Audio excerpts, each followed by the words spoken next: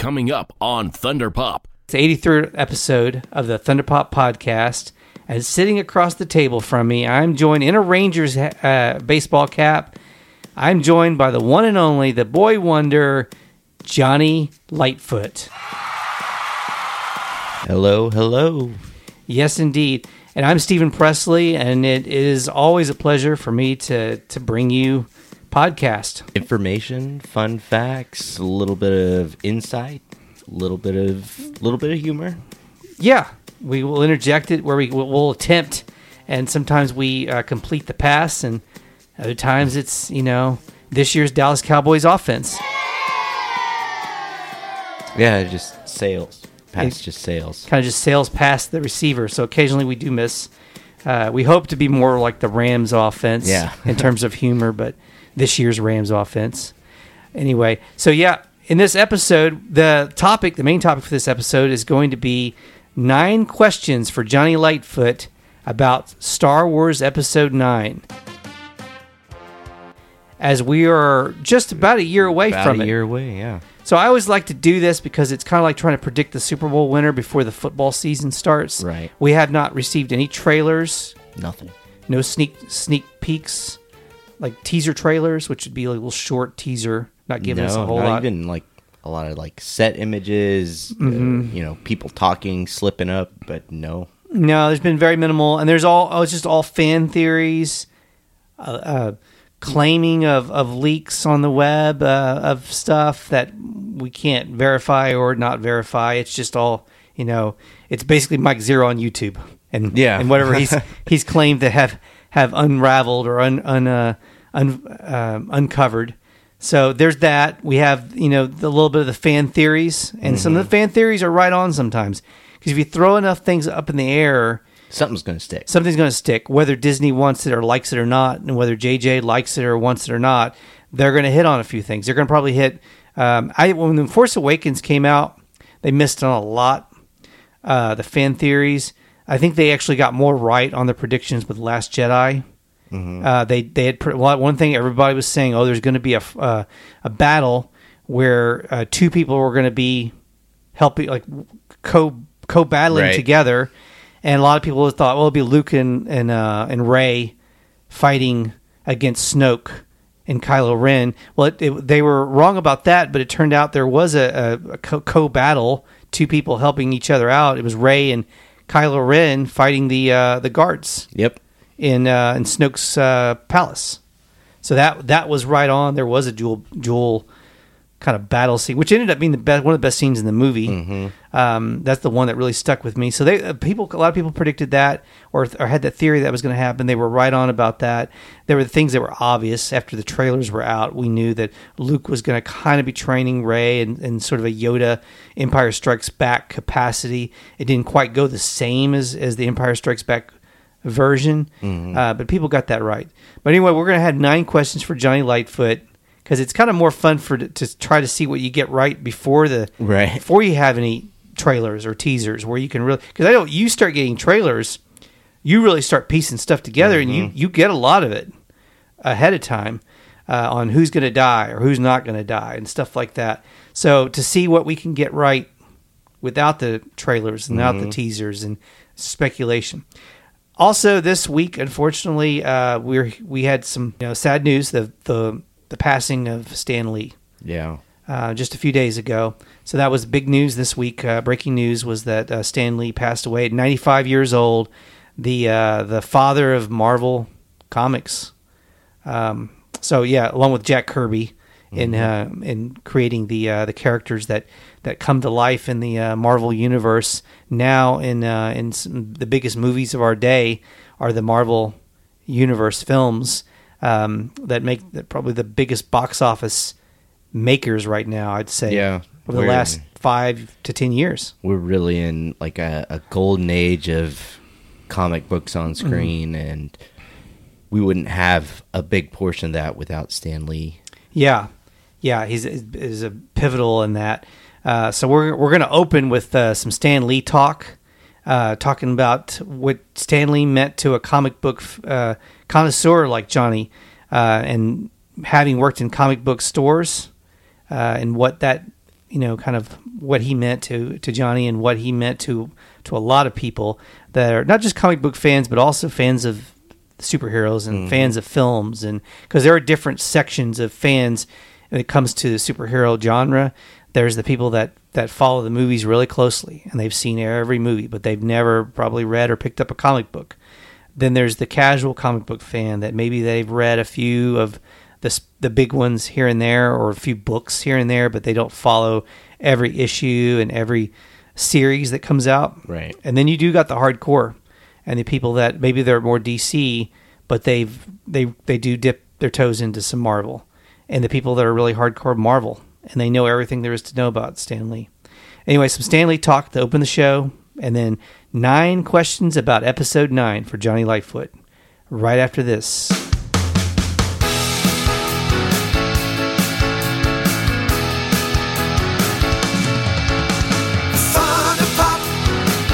It's time for Thunder Pop. Don't make me say it again. Thunder Pop, Thunder Pop, Thunder Pop. I will not say it again. Thunder Pop. Okay, I lied. Thunder Pop, Thunder Pop, Thunder Pop, oh, Thunder Pop. Yeah.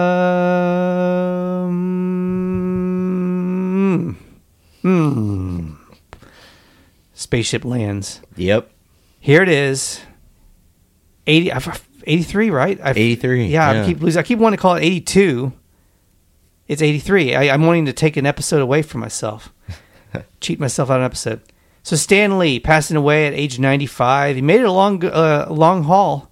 95. I always felt like he was going to make that 100 mark. I kind of wanted him to make. He's like George Burns to me. He was a guy that seemed like he was going to always be there, and in a way, he will always be there. But Stan Lee. What's the first things that come to mind for you? Like on that note, Kevin Feige, the god of the MCU, the overseer, came out and said, I thought he was going to live forever. Yeah, and I think a lot of people did because he's just always been in pop culture. He's been a constant, even dating back to Mallrats. Like Kevin Smith had him in Mallrats doing a cameo. And he's done all of these little cameos in Marvel movies as well, but he's always been there. And even non-comic book fans, like they recognize Stan Lee, whether it's his look or they hear his voice. They just hear him, say Excelsior, and everybody knows that's Stan Lee. Mm-hmm. And he was the Godfather. And this is coming from a DC guy who dipped in Marvel while I was working at a comic book store. But I always respected his work in creating so much, like all of these characters. The creation of so much, and his legacy both in the comic book and creation, but then also in bringing real issues that are in our society and planting them in fantasy. Who would have thought in the 60s, in the middle of all of the civil rights issues going on, that this guy would create someone like Black Panther, who is a black superhero, who's not only a black superhero, but is also a king of a nation. Yeah. And just really empowering people who, at the time he was creating these characters, did not have empowerment. And he gave them something, even though, it's fantasy, but it was something to aspire to, with the X-Men, persecution, getting the message out there that there's a way that anybody can coexist regardless of religion, race, creed. And he was interjecting this into what a lot of people for the longest time considered children's stories.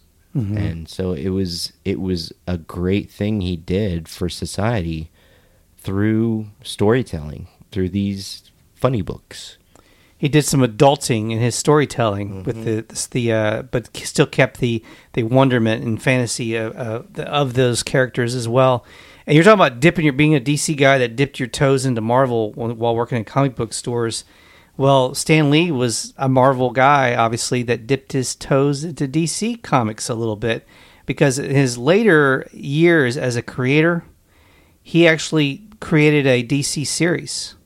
Mm-hmm. And it was the Just Imagine series. A lot of people probably don't know this or remember this, but I think it was around early 2000s. But he did his own series where he reimagined the DC superheroes like Superman, Batman, Wonder Woman, Green Lantern, and the Flash, and they were reinvented. The characters were different from what we were used to seeing with our original Clark Kent and our original Bruce Wayne. I had kind of thought a while back is if the DC universe that's currently on screen, if that were to fizzle out at some point, at least the expanded universe, because I can see the Wonder Woman series going on for a while. I know they're going to do more Suicide Squads. That's probably going to be safe because now the leadership that it's getting. There's some question marks around. I think Batman's going to get a good reboot. Yep. They're going to retool that. Yeah, with its current leadership that's going to be in charge of that, I have some confidence that they can do some more excellent Batman movies because of who's going to be involved in that. The Superman movies, I think there's still some question marks around Man of Steel and what they might. I think they're still kind of figuring that out.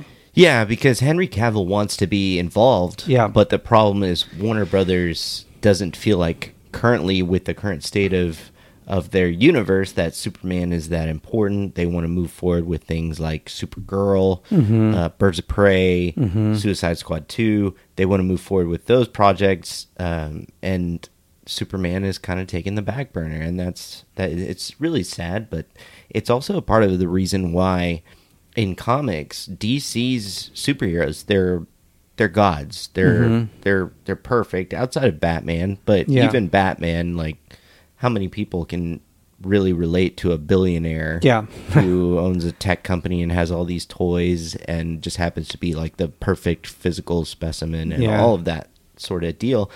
Whereas Stan Lee definitely went more towards grounded. Like, it's one of the things that always drew me to Spider-Man, as big of a Batman fan as I am, and I love Batman, and I love Robin, I love the whole history of Batman, is Spider-Man.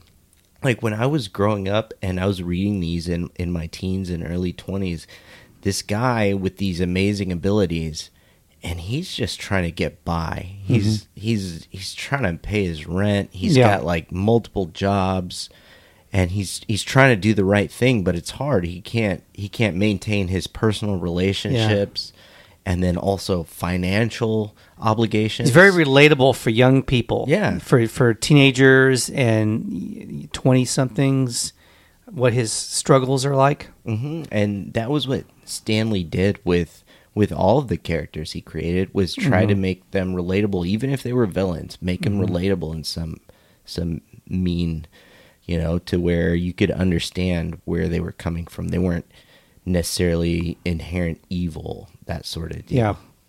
But it would be cool is, with this Just Imagine series that he did for DC, is if they wanted to reboot the DC universe in cinema, maybe they would look at that and doing something a little different.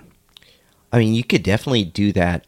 If I were Warner Brothers and I did that, I would definitely do it more so as like one-offs. Yeah. Kind of like they're doing this Joker movie with Joaquin Phoenix. Kind of do it as like it's an Elseworlds, because so many people are so tied to the original origin of Batman and Superman that it would be offsetting. But if you marketed it as an Elseworld, as just a side story, then it would be much more marketable, and I think it would do really, really well.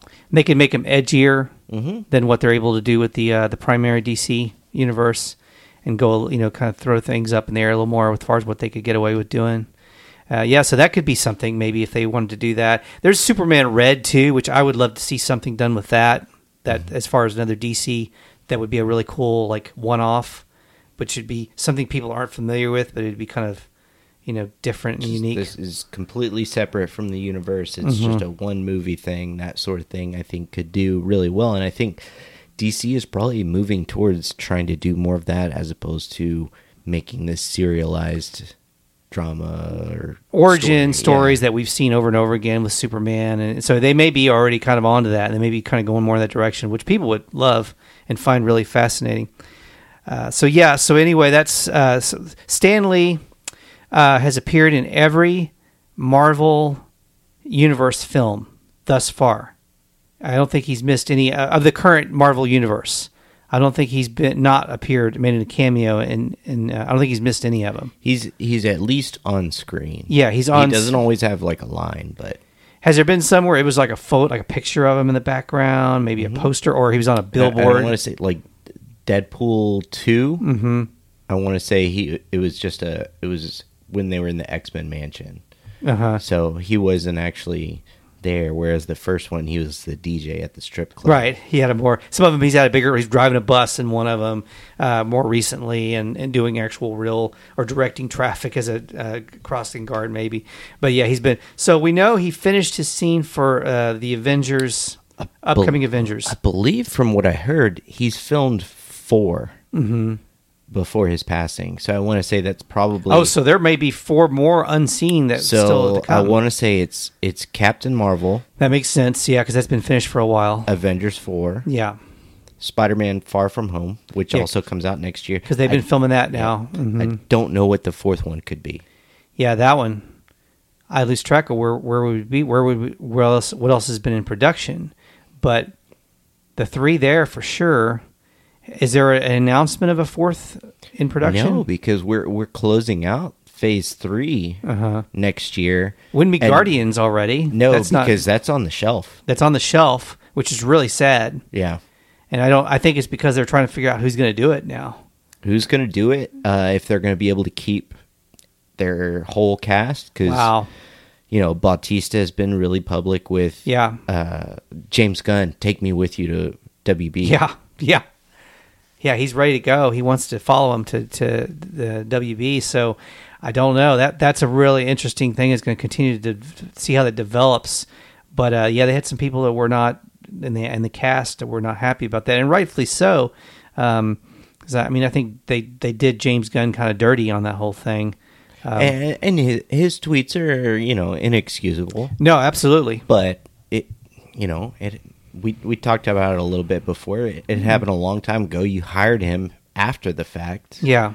And then once this guy came out, like resurfacing these tweets, you didn't even have the common decency as this huge conglomerate to sit down and have a meeting with the guy. You just right away axed him, and that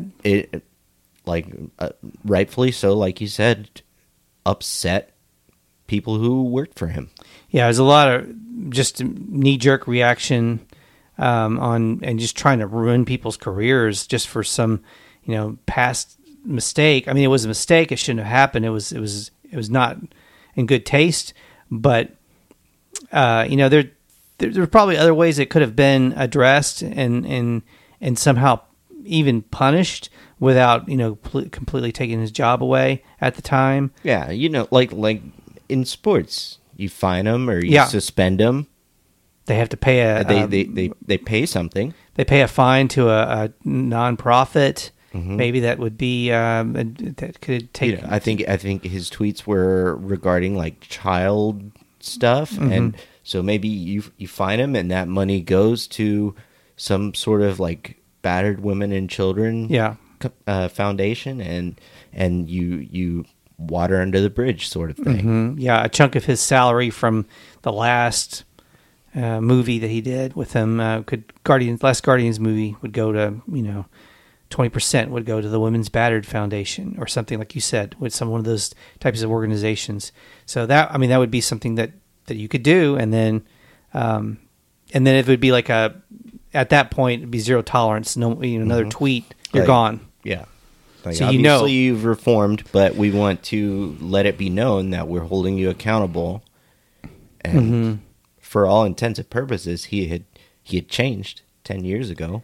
He made a tweet all that time ago afterwards saying, I'm not going to, it was irresponsible. And this was before Disney hired him, and then Disney hired him, and then it resurfaced due to, some media. And I think people underestimated how much that old stuff from those old because social media is still kind of something that's still evolving and how powerful it is or isn't, and how much further it can go in terms of helping a person or hurting a person, because social media does help people too. There's some people that they make themselves a career out of social media. And now there's people that are ending their careers with social media. So it's like you can live by the sword or you could die by the sword.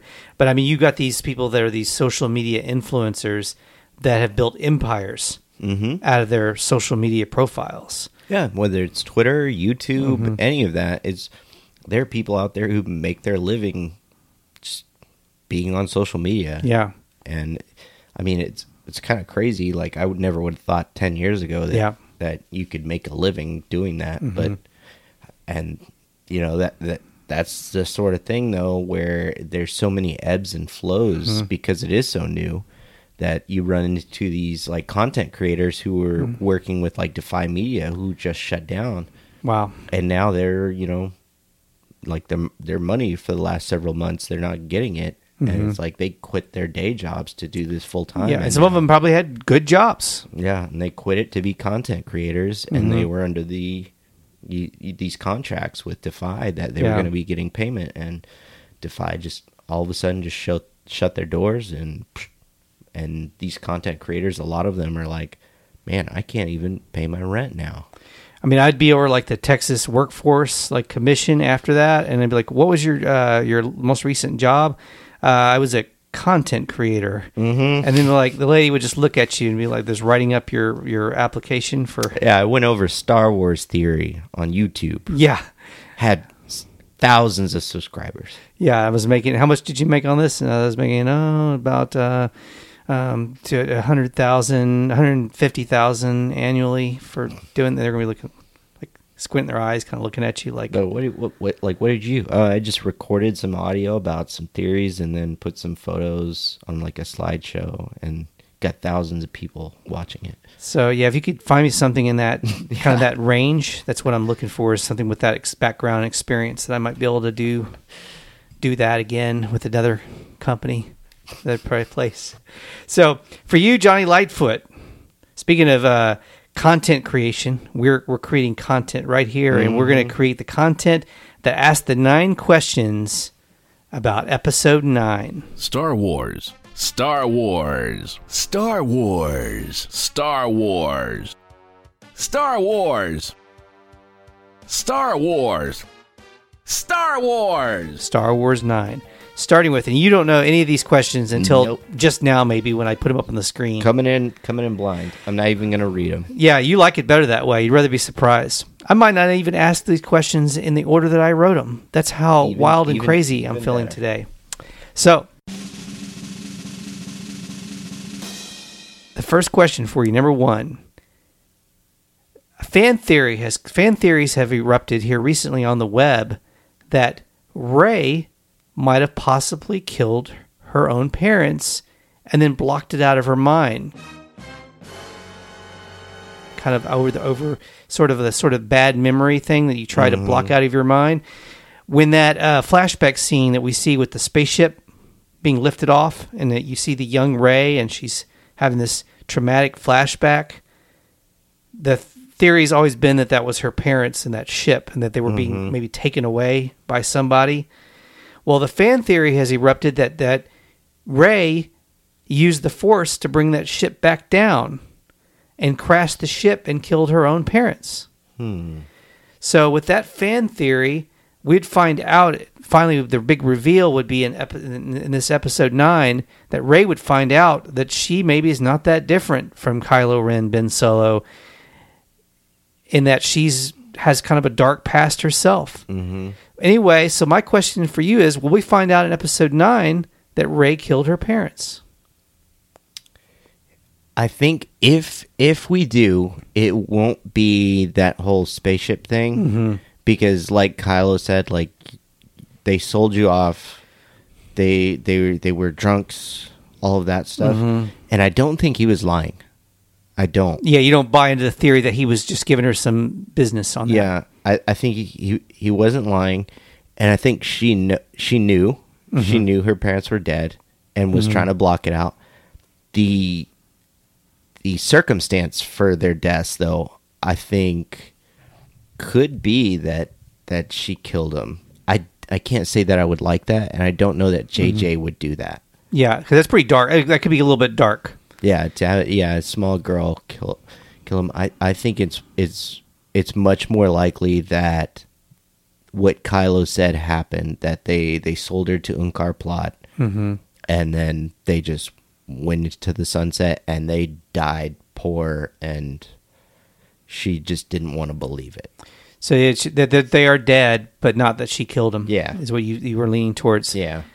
Okay, number 2. Will Luke Skywalker be alive in Episode 9? Now, that's a question that kind of can be broad, because he could be alive, but maybe he still died in 8 and comes back to life in 9. And that's been a theory that's also been bounced around because of some of the canons that are available for them to pull from.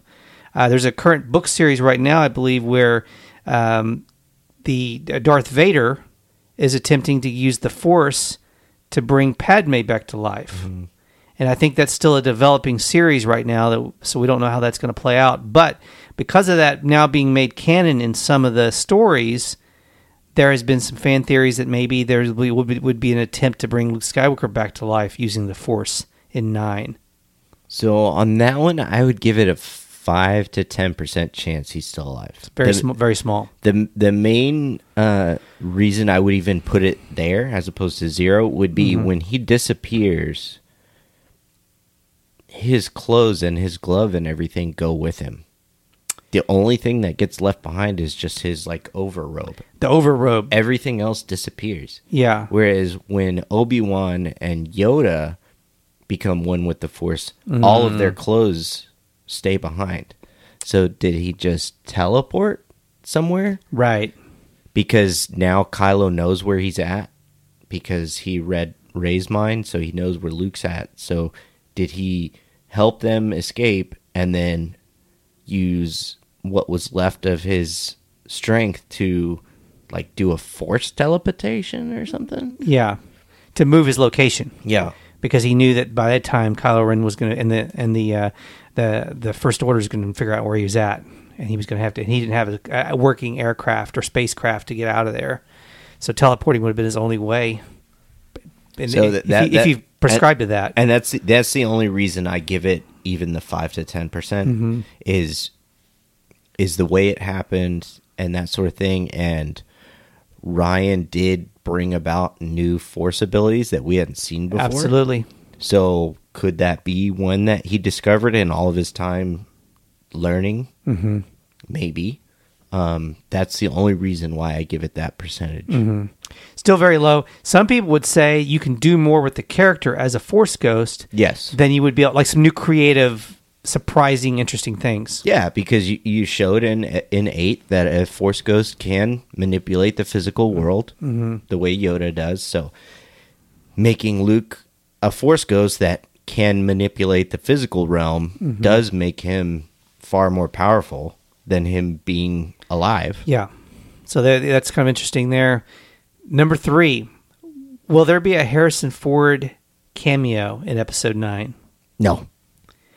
So the reason why I bring that up is there were some theories that JJ may try to offer a flashback scene where we see where Luke leaves and takes off to go start the Jedi training school that he did, and that we would see a interaction between him and Han Solo before that were to happen. Kind of like a flashback they did with Luke, where we see what happened, where things where all hell broke loose at his Jedi school with him and his nephew.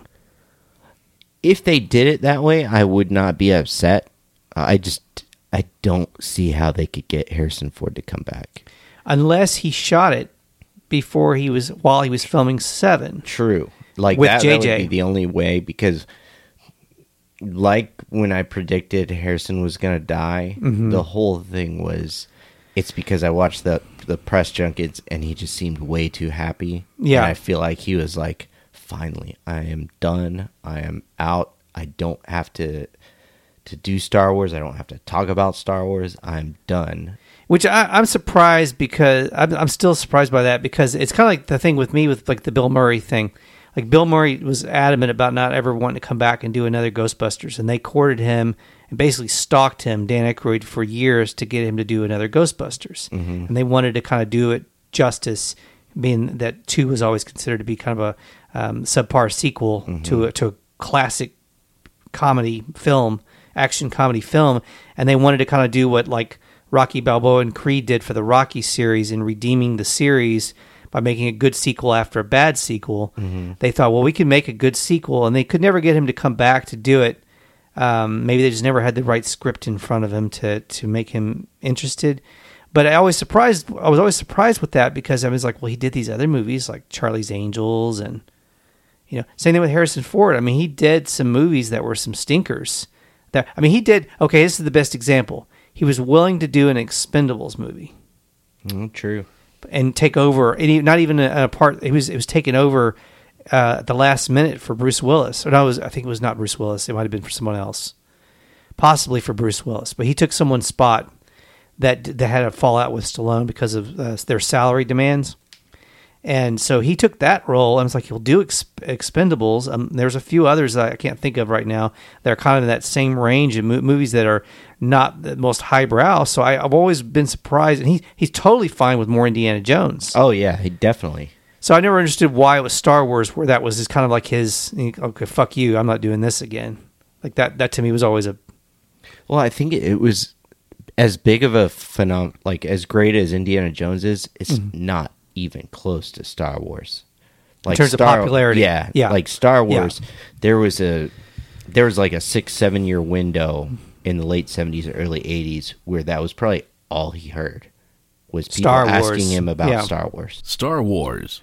And then at the time, up and coming actor, like, you don't want to only be known as one character. Right. And so he got lucky.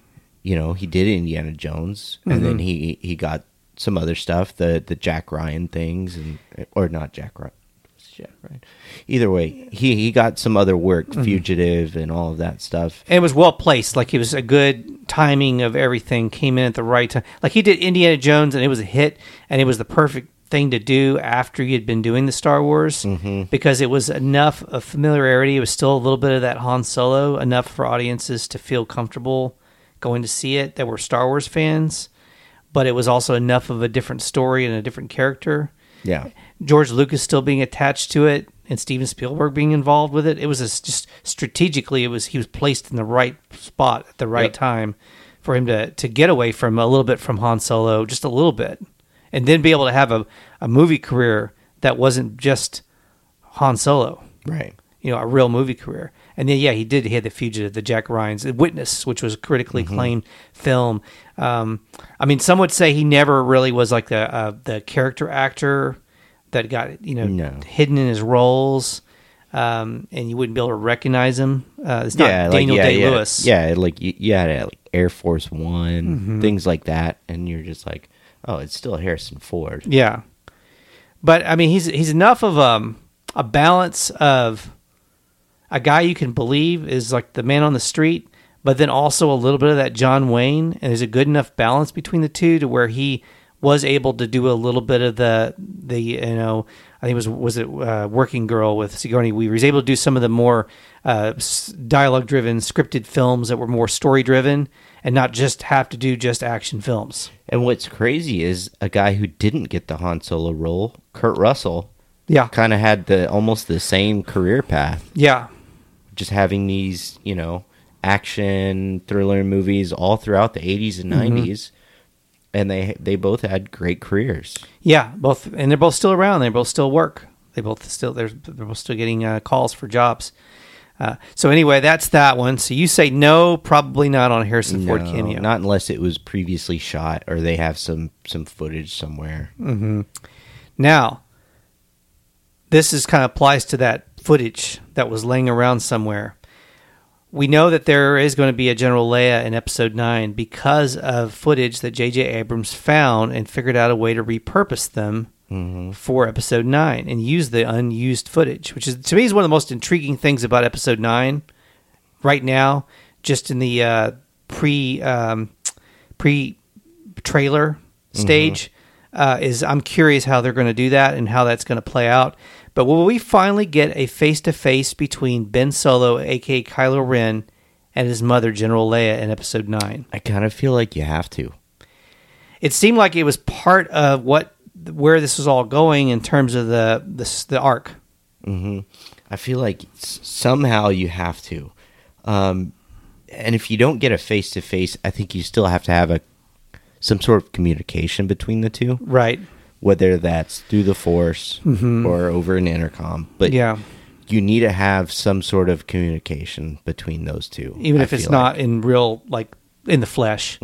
Which, if that may be what they ended up having to do, because if the footage was limited to what they could do with it in terms of how they could use it, it may be that using the Force connection between the two of them. Leia talking and Kylo listening, responding somehow, that sort of thing. So I definitely think there will be communication between the two. I don't know if it's possible to do a face-to-face. If they've got enough. If they're just using existing footage. Yeah, I don't know if they've got enough there to make that work. I mean, the only way that would be possible is that they actually had shot that and didn't use it in one of the previous two films. That'd be the only way I think they could actually make that work. But I was really relieved, actually, was my feeling when I heard that there was going to be a General Leia in 9, because I felt like the biggest hit with not having, other than the loss of Carrie Fisher obviously being the biggest hit, but just not having Leia for me was going to be the biggest hit. Was we weren't going to get that scene, especially since dating way back to the early days of Thunderpop. I was talking about it, where we were speculating that 7 was going to be Han's movie, 8 was going to be Luke's movie, and then 9 was going to be Leia's movie. And I think that's the way they. Looking back now, I think that's the way it was originally planned. Yeah, that was the way they planned it. So then it was really a big surprise for them, or a big hit to them, when they weren't going to be able to do that with 9. And then whose story does 9 become? Probably Kylo Ren's, if it's not Leia's. I think it's definitely leaning towards like a Rey, Kylo Ren. And the crossing of their paths and the synchronicities and significance of that. Yeah, because I want to say 9 was probably based on the way 8 ends. You were going to see a lot of Leia like rallying people throughout the galaxy to join them. And we may still get some of that. Yeah, I mean, they may have had the footage that they're able to make that work. I have confidence that it's not going to be that they're not going. It's not going to be hokey.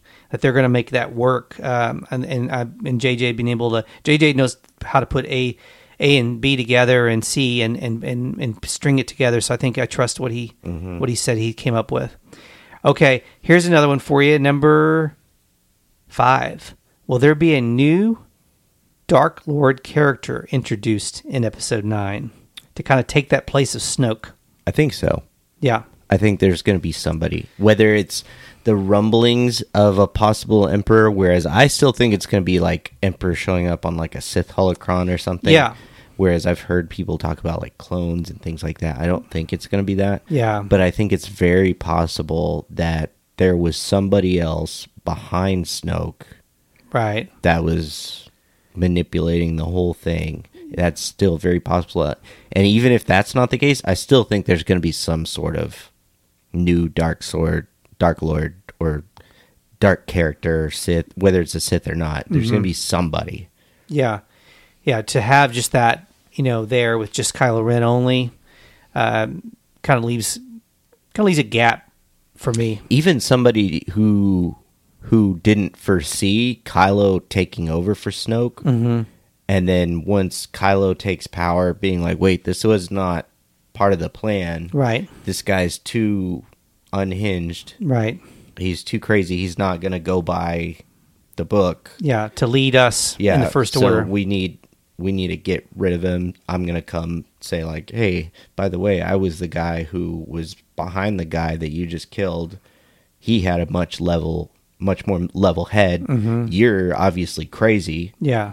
And cannot lead this group. So I'm going to take the power, that sort of thing. That's where a Dark Lord character could be brought in. And then, because that's one of the things with any Dark Lord or Sith character, even down to Darth Maul, even though he had all the rage and everything, is deep down, even with all their anger and their hate and everything, they were always focused on what they're, Yeah. the eye on the prize and whatever that it was. Kylo is all over the place. Yeah.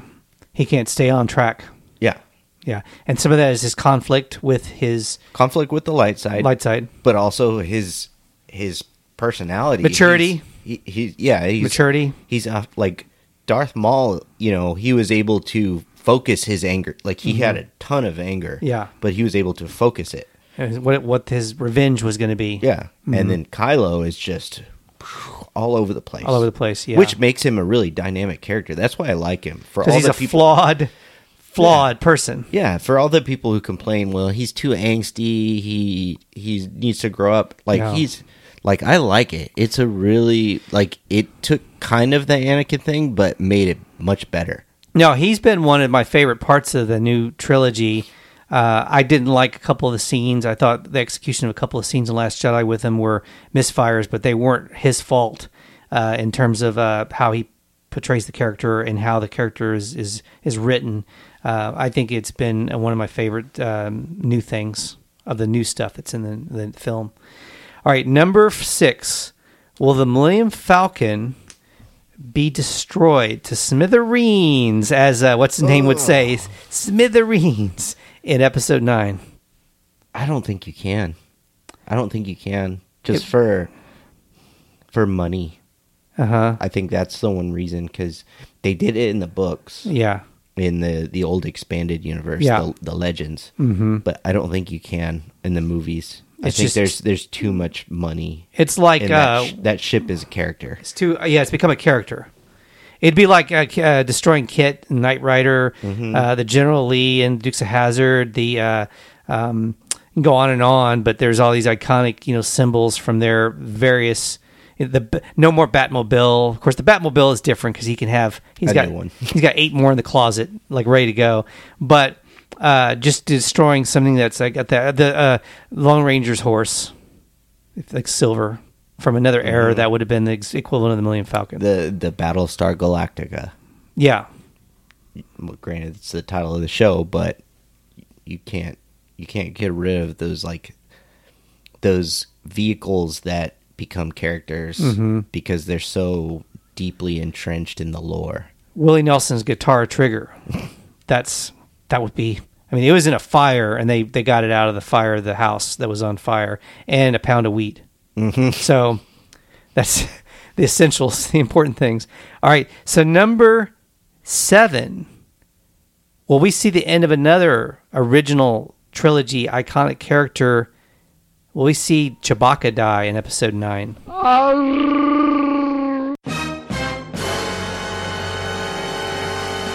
Chewbacca. See that? Like, whereas the Millennium Falcon, I was immediately like, no, you can't. Yeah, you're sure on that.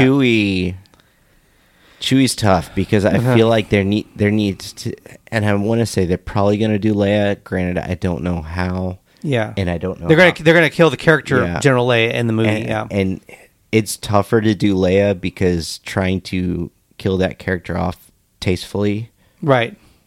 Because especially based on the death of the actor that played the character. Chewie, you can always go back and put him in prequels. You can put him in animated shows. Yeah, he would not be completely done in the cinematic world of Star Wars or the television world of Star Wars and other things. And I mean, I do. Does close the door on bringing him back in a future moving in the timeline ahead. And I will say, when they killed him in the Legends books, they killed him saving Ben.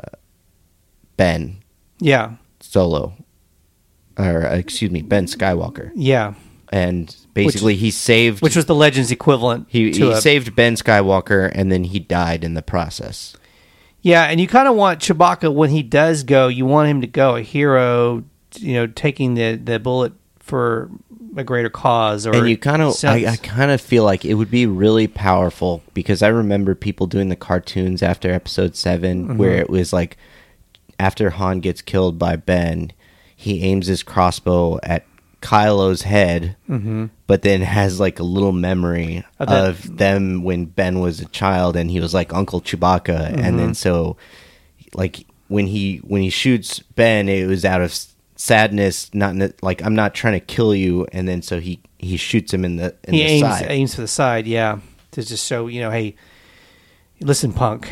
Yeah. And so I could have done this all the way if I'd wanted to. I think it would be really powerful if Chewie is part of like a Kylo redemption. Yeah, somehow. Yeah, there could be some interesting there. And I felt like his character was just used for comic relief. I thought he was actually excellent in 8, except for that one scene where he doesn't get embraced or hugged by General Leia, which even JJ has admitted that was wrong. That was a wrong misfire. That was my only out of the gate. That was like my only nitpick of that movie. That then I was like, well, there was probably a few other things in there. But that one was the one that immediately, like, the night I saw the film, I was like, what, that was weird. They missed on that one. But then I thought he was excellent on everything else in episode, in The Force Awakens. Everything else he did in Force Awakens was great. Last Jedi, he was very funny, but I thought he just became kind of a sidekick, funny character in Last Jedi. Outside of the initial interaction with Luke, right, where he breaks down the door and Luke asks him where right. Han is. Outside of that, yeah, he didn't really have a lot to do. Yeah, he became kind of a little bit of just like, let's see. He had the things with the porgs. Yeah, let's see the funny bit with Chewbacca with the porgs, and that was some of the funniest stuff in the film. Granted, was the porgs and Chewbacca stuff, but that he just kind of became a funny thing. So it might be time for him to come back to where he's back into prominence, because he did have some prominent stuff in Force Awakens. That scene being kind of one of the key ones for sure. All right, number 8. Will Lando reference his connection with L3-37 in Episode 9? I kind of think they will, now that the Solo movie is canon. Yeah, we're having Lando come back. You gotta think at some point he's gonna be on the Falcon. He's gonna probably fly the Falcon. Yeah, and he's I'm sure they're gonna make some way of him referencing like, oh, my girl L3 is still in here, even if it's just a small little still keeping good with the navigation, whatever, something along those lines. Yeah, that will be there. Number 9, will Kylo Ren face a similar fate as his grandfather and face his death in this finale? And you may have already answered that question, but I think, a part of me thinks he will be redeemed, and like Chewbacca's gonna save him at some point from this new Dark Lord. Yeah, something along those lines, and maybe take the bullet instead, or whatever, the Fury, and then, or I don't know, fly something in front of him to like block him from getting killed, to try to like, right. This is the Millennium Falcon, maybe. This is his best friend, his brother. This is still his kid. Yeah. So even though he's not a good person, this is still my best friend, my brother's kid. Yeah. I'm still gonna like knock it out, and because it's what Han would do. Yeah. I think a part of me feels like he's like, ever since 7, I feel like he's been so unredeemable since what he did to Han, right, that I've wanted him to die, but a part of me, because I like the character so much, would like to see him continue on. Yeah. And I don't think he's going to die. Yeah. That was to the contribution. One of the things that I liked that Rian Johnson did in Last Jedi was the Kylo losing the helmet, and how that was all done with Snoke, and how he says, get that stupid, because then that allowed Adam Driver to give us a little bit more depth in the character and playing, and allowed him to use his acting chops a little more to be able to show us that and make that character somewhat likable, and not just this person behind a mask like Darth Vader. Yeah, because there are points when they're having their forced conversations where you really feel for him. Like, this guy is messed up in the head. Deep down, he's not horrible. He just has these horrible tendencies. Yeah. So I would like to see him, maybe not redeemed necessarily, but I would like to see him continue on into whenever Disney decides to do a next trilogy. They're going to have to do that navigation of that would have to be done just right because of the fact that he did kill his dad. So you have to figure out a way for him to redeem himself from that to be able, if he's to continue on, if that character is to continue on, you'd have to figure out a way to navigate past that. But it would be a different... And I'm not even saying, like, redeem as in come right back to the light side. Right. I'm just saying do something good. Yeah. Because he did do something good. Like, his growth from 7 to 8 was pretty nice. And then he did do something good in killing Snoke. Granted, it was for the wrong reasons. Right. He did help Rey, even though it was for personal gain. But I feel like deep down, I mean, there's still something there. Yeah. Yeah, I agree. Another thing that's still there is the agree or disagree segment. Here we go. And that's coming up right after this for those asses. That ass though. That ass though.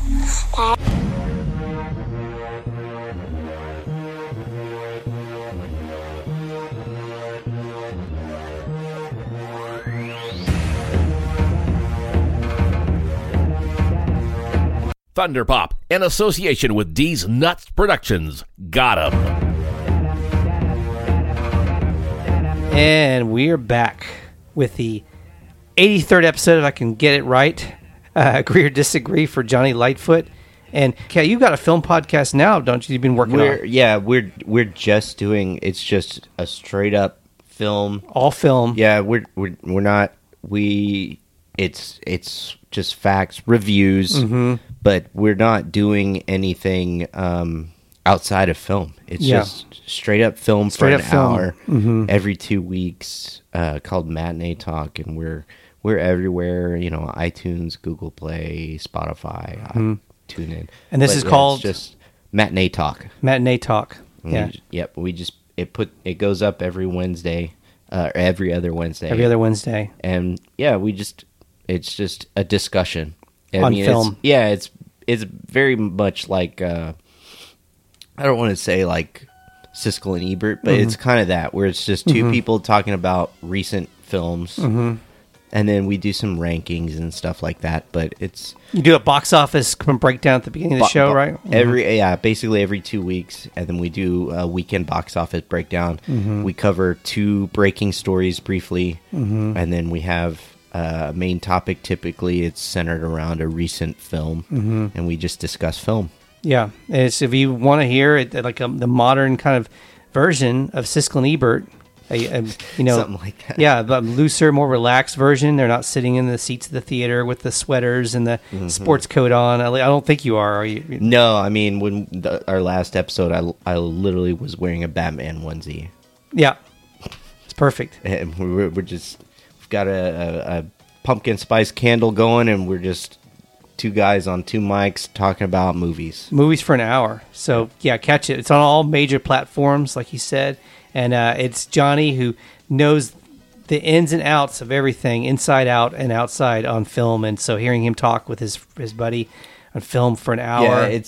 Yeah, we don't do, like, we don't do any TV. We don't do they don't get into streaming, Nope. the Netflix. Like in here, we throw the net out, kind of far, sometimes too far, but we get a little bit out of it. But it's just film. No, yeah, Theatrical it's- releases. Yeah, and it's different. Like I love that. Like I get to come here on Thunderpop because it is so much fun, and we just have a good time bouncing off of each other, and we have this great speculation where we can then hopefully in a year come back and say we were right about some things, because we got to do that a couple times. Whereas Matinee Talk, it's very like we have to do it every bi-weekly because we're just trying to stay as up to date as possible on what's going on in the theater and the box. It's all theater. Yep, all movies. And right now it's a lot of holiday releases, and it's the big thing right now between now and December and into December, and so there's going to be a lot of stuff to talk about with the and we'll catch actually a little bit of that in this first agree or disagree question. Cool. So, Aquaman. There's been already some early screenings, people that get the pre-screenings of the film that get to see it, and lucky dogs, the people that get to do this. So there's already been some pre-screenings of Aquaman, and one of the quotes from one of the people that screened Aquaman, they said, and this was on comicbook.com, it was Tatiana Siegel, and she's at Tatiana Siegel 27. She said, just saw Aquaman, which is a whole lot of fun, like an afternoon at an aquarium crossed with an MMA match. In a good way, she goes on to say. Hearing that quote, some people on comicbook.com speculated that maybe wondering whether that was a good thing or not, her statement about the film. What do you think? Hearing that statement, hearing that kind of a little snippet, does that make you more reassured that Aquaman's going to be good, or does that make you a little bit nervous that maybe it's going to be a mess? No, it definitely reaffirms what I had kind of gathered based on the footage that's out there. Yeah, is that it's going to be really pretty. There's going to be some awe and some wonder, but then there's going to be some really bro battles where it's going to be barroom brawls. Yeah, you have pickup trucks. Yeah, you got Jason Momoa in there. He's going to be, probably riding a sea creature at some point. Yeah, definitely. And I think it's going to be, again, a lot of fun. The trailers and everything look like a lot of fun, and that's what I want. Yeah. I think a lot of people, based on what's going on with the DCU, they want to just have a good time at the movies. And whether you want to say, oh, well, it's like a Marvel movie. Right. Then, okay, but maybe we need a little bit of that. Well, things are going to, they've always traveled and been borrowed. People said that Force Awakens had a little bit of Guardians of the Galaxy in it. Well, Guardians of the Galaxy had a lot of Star Wars in it. So it kind of and then the thing with DC using the mid-credit scenes where they go back to a scene or something, previewing something, that was a great idea. And that's something I'd like to see other genres of films use, because what it does is it gets people staying in the theaters for the credits, which the credits is kind of an often ignored by the casual moviegoer, but it's a very important part of the experience is to acknowledge the people, everybody that wasn't on screen that worked on the film, that had a very important role in making the film delivered to your screen. So it's kind of a cool trick that they came up with as a way to keep people in the theater. And Marvel kind of invented that, or they mastered that. So DC did it. I'm glad DC borrowed it, copied it. I'm definitely not dissing on them doing it, because it was one of the things that I thought the DC could benefit from. That was a Marvel thing. It makes it better for everyone. Like when DC is good and Marvel is good, that's just better for everyone. Yeah. They do it in all walks of life. Sports. If a particular team is running an offense in a football and it works, it becomes trendy, and everybody wants to run the same offense. If they're doing the Wildcat offense, that became the thing for a while. Everybody started running the Wildcat. Then defenses adjusted. Yeah, and they adjust, and then they have to go to something else, and then some new offense comes into play. Okay, second question for you. You being from the YouTube world of unboxing, there is now a new movie that is being developed that is going to be kind of the setup for the film is going to be that it's about unboxing, but it turns into this monster movie. It has kind of a spin on it where it turns into a monster movie, kind of in the same vein as Gremlins. Okay. So there'll be this kind of twist where this unboxing YouTuber ends up kind of getting surprised on one of his unboxings. Oh, interesting. So yeah, from that description and then being a very limited, amount of information you have on it, but kind of the basis of the film, do you see a big hit here? Agree or disagree? A part of me says yes, because unboxing videos are really popular across like multiple platforms. Granted, I dabbled in it for a little while with like figures, Yeah. and stuff like The that. Black Series. Yeah, DC. but there are people out there who do unboxings for like hot sauces, and Yeah. there's unboxings for everything, Everything. and it, like for some, they get thousands of views. So Yeah. I think if it's done right, and like you said, if it has like a little Gremlins flair or something, Mm-hmm. like somebody gets like a POS. PO box pickup for a package they think it's from a fan, and then Mm-hmm. Yeah. it ends up being something. I think that would be kind of cool. That could be fun. It could be an interesting little thing. Okay, number 3, getting back into superheroes. A lot of superheroes talk today, especially with the passing of Stan Lee. Captain Marvel is set for a March release. Will it beat the Black Panther's box office numbers? And this is due to the fact that the star power of Brie Larson and the fact that it is the first female-led Marvel standalone.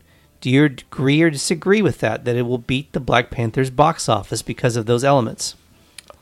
Part of me agrees simply because of the Infinity War after credits where it teases Captain Marvel. Right. So I feel like everybody's like, oh, well, I need to see Captain Marvel Yeah, before I see Avengers. because she's going to be super pivotal in the next Avengers. Mm-hmm. Yeah, And then a part of me disagrees because Black Panther was such a cultural phenomenon, Yeah. especially here in the U.S. yeah, Very rarely are those big tentpole superhero movies.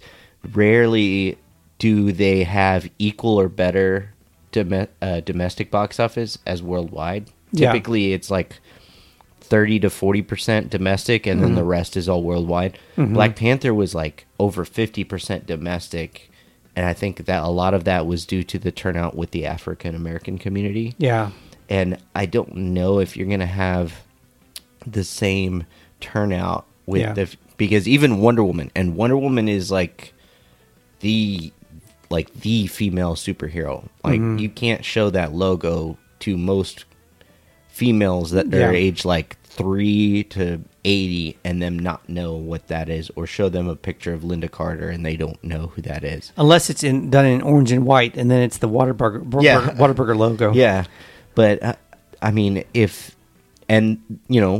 female viewers still definitely came out to the cinema for Wonder Woman, but not in the same way that the African American community came out for Black Panther. yeah, So my cinema brain tells me I don't think it can, because I don't think it's going to get the same kind of turnout Black Panther got. But then the part of me that's like, but the Avengers is so big. yeah. So I'm really split. I'm going to have to disagree at the end of the day, though. It'll do well, though. It'll do well. Now, here's the thing: they did It'll make $1 billion. Yeah, absolutely. Now the Alamo Draft House here locally. I know locally they did it. I don't know if they did it in every city where there's Alamos now.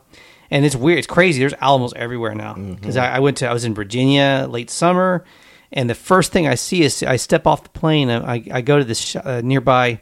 It's kind of like the Domain Outdoor Shopping Center, and I'm asking people, "Hey, what is there to do in this area? Is like places to eat?" And they said, "Oh, there's this new thing. It's called the Alamo Draft House. It's down. It's where you can sit and eat." And it's like, "Oh yeah. I know. I know. Believe me, I know. We've had it for a while. Yeah, I know. So it's funny. You go to other cities and people do that. Like it's this new thing. It's like there's this whole new thing, and it's like you sit and you can eat and drink while you watch a movie. And it's new. And you get assigned, you have your seats. You have your seat already, so you don't have to worry about finding a seat that's a good seat.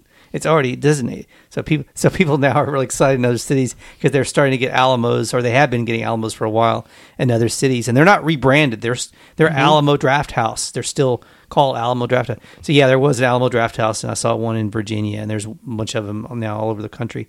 Anyway, the point is, Alamo Draft House did an all-female screening of Wonder Woman in Austin, and it kind of caught some people were offended by that because they couldn't. Some men caused a stir up on that because they could not go.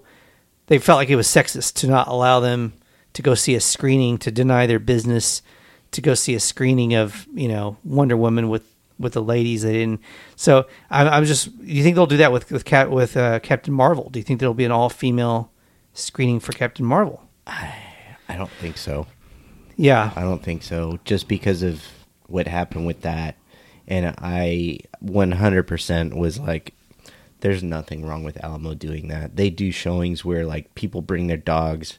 Guess what? If it's a showing where people bring their dogs, don't complain that you can't go because you bring a dog. Like that's just the nature of the thing. And I think it was like for Secret Life of Pets or something like that. Yeah, But for a theme like movie that. film. That's the thing. They do all these fun screenings, and it's the same thing. If you go to a quote along there, you can't expect it to be a quiet theater. No.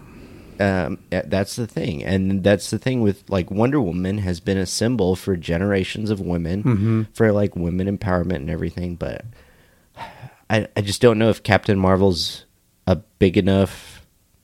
If it's had that history, Because of, you walk up to most women, you ask them, do you know? You show them Linda Carter, or you show them Wonder Woman. Do you know who this is? They say, oh, it's Wonder Woman. it's iconic. If I show them a picture of Captain Marvel, They didn't know. My wife did not know who Captain Marvel was. yeah, it's 'Cause- a blonde lady in a Yeah. jumpsuit.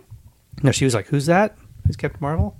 It's like I've never heard of him, but she definitely knew who Wonder Woman was. They could expand on they had the all woman screening. They could have done like for the bad Santa. They could have said you're only allowed a screening if you're a bad Santa. Yeah. and had a theater full of bad Santas. Just it's like you got to prove that you're a bad Santa Yeah. before you can get into the theater. Like your beard needs to be sideways. You need to look like you haven't slept in 10 days.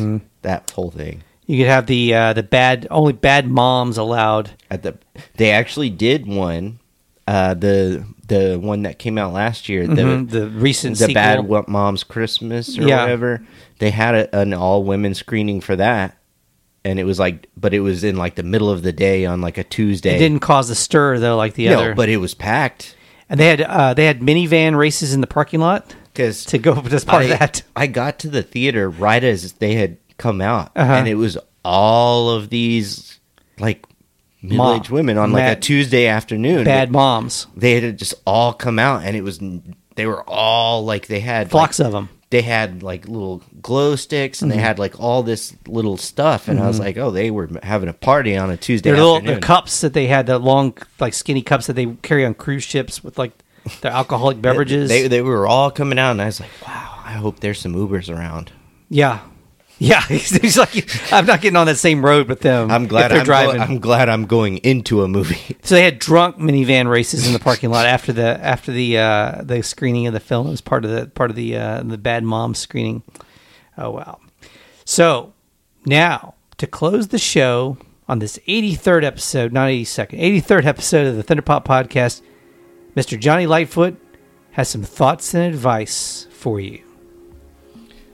So we talked a little bit earlier, or a lot of bit, about the passing of Stan Lee a few days ago.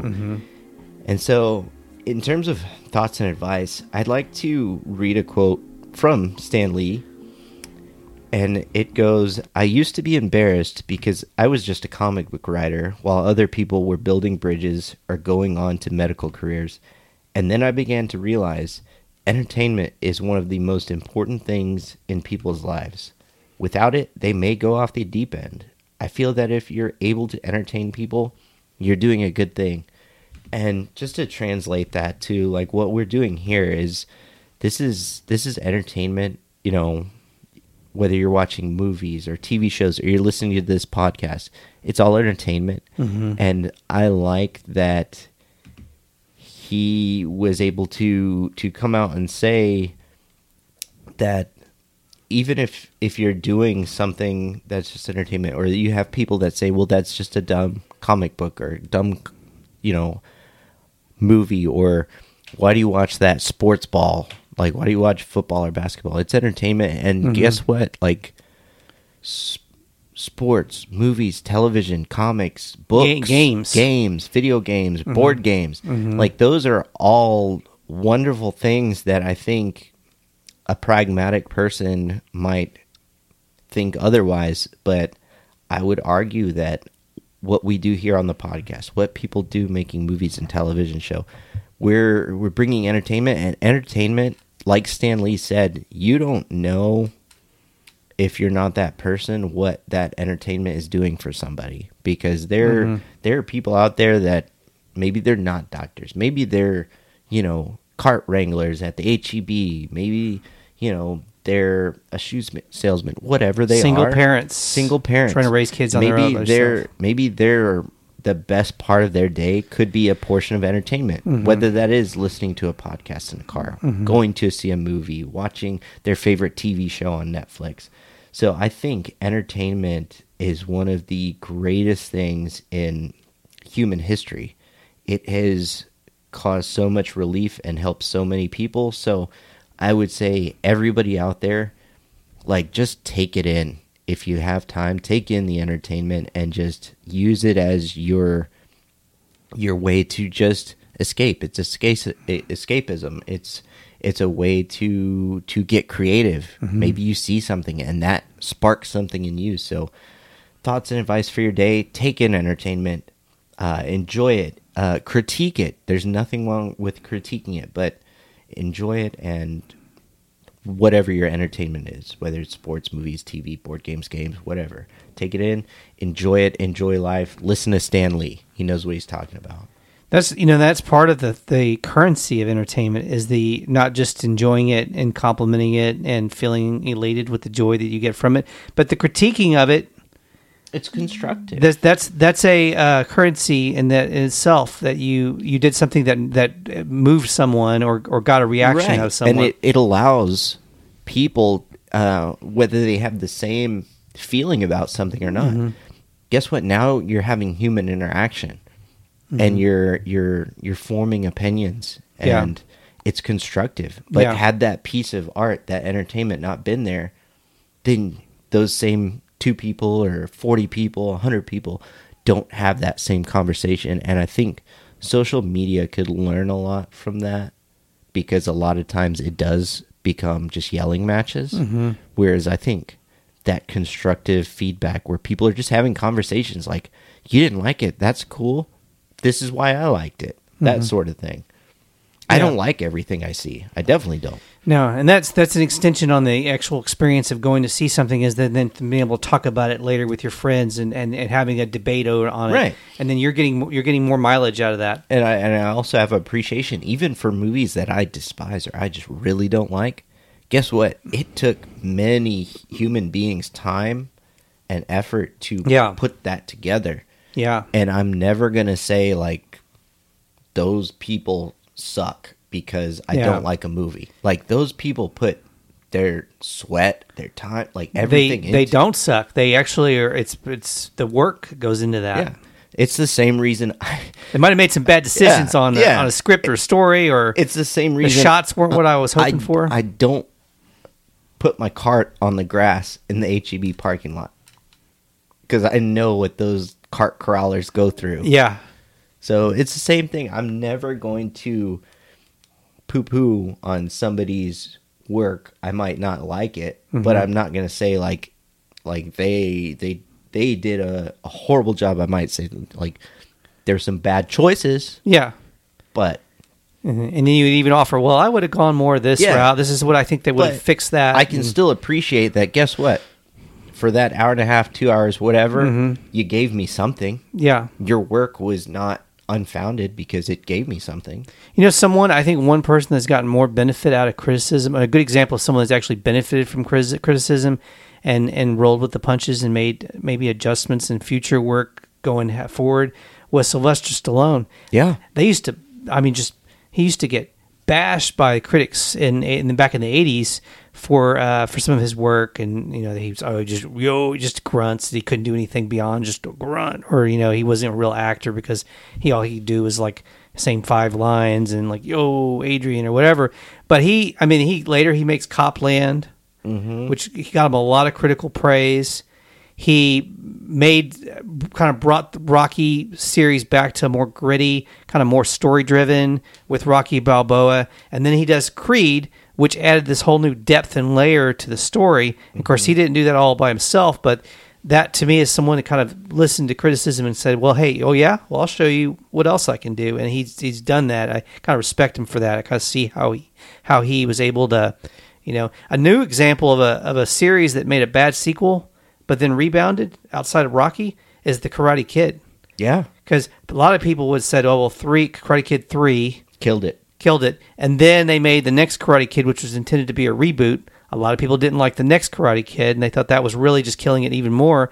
But then they come out years later with this Cobra Kai. brilliant show, Cobra Kai, which validates my theory that you can make a bad sequel and then you can make a good sequel after a bad sequel and completely rebound and redeem a series.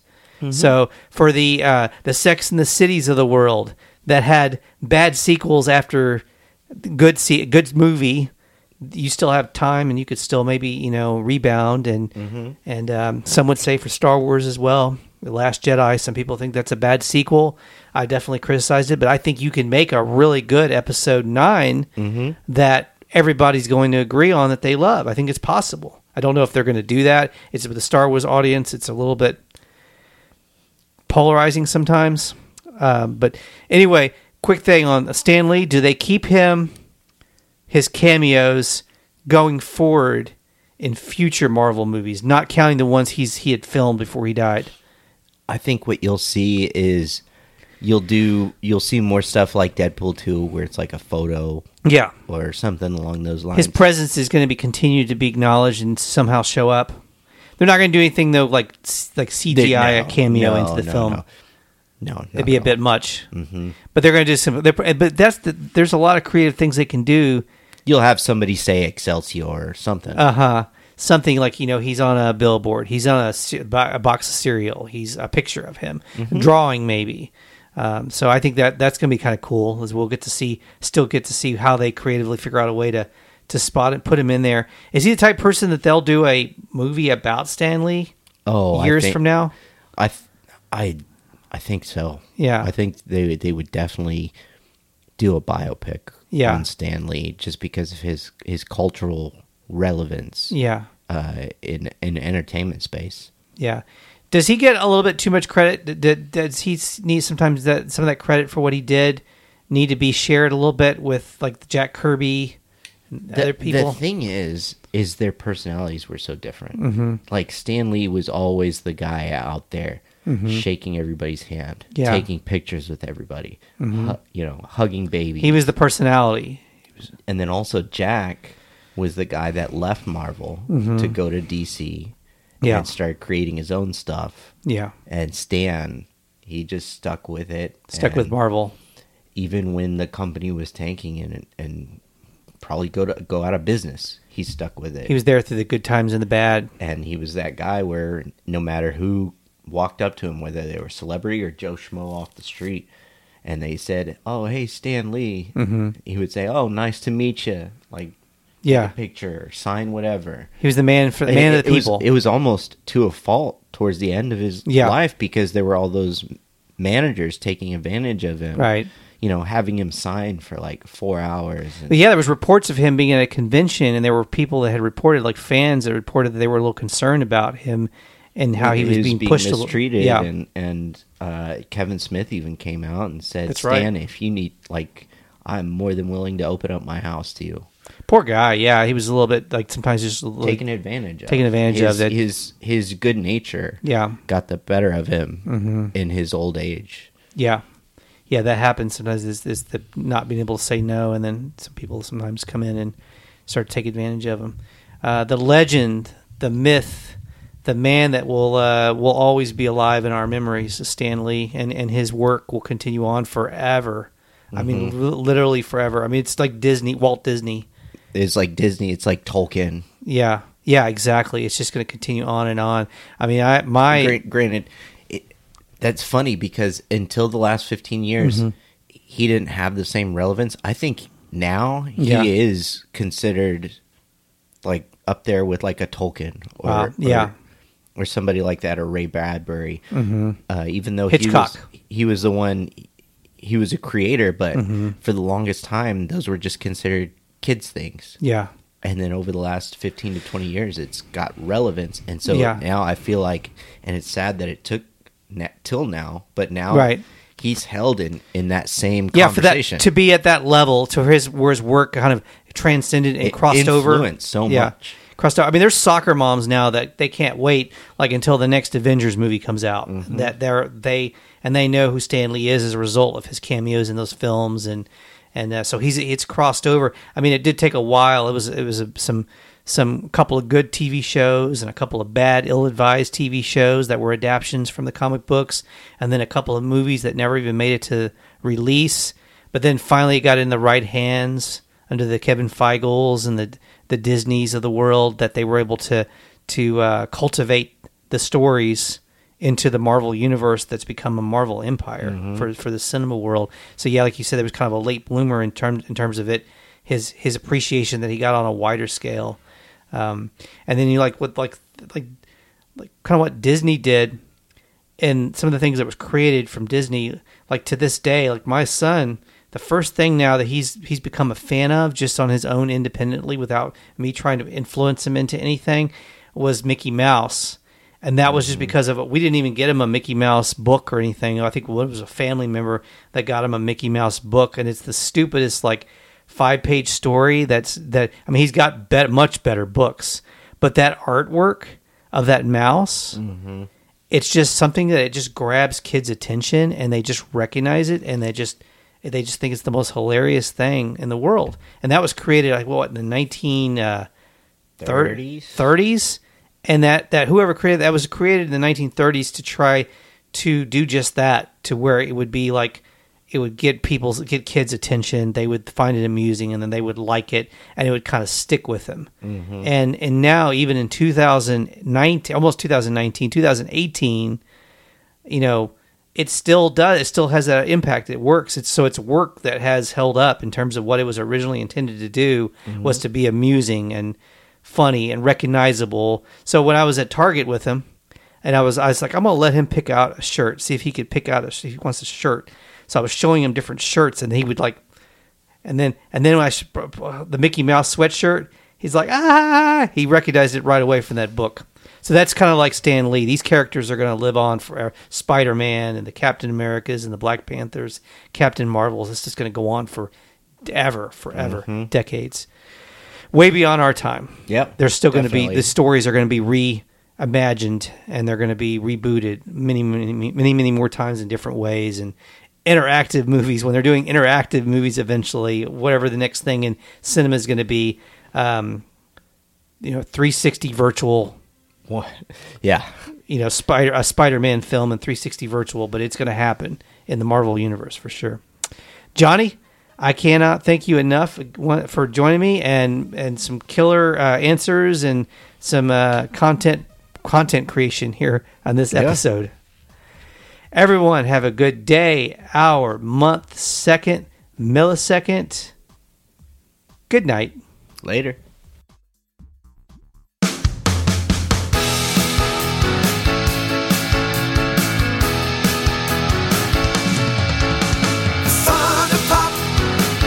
It's time for Thunder Pop. Don't make me say it again. Thunder Pop, Thunder Pop, Thunder Pop. I will not say it again. Thunder Pop. Okay, I lied. Thunder Pop, Thunder Pop, Thunder Pop. Oh, Thunder Pop.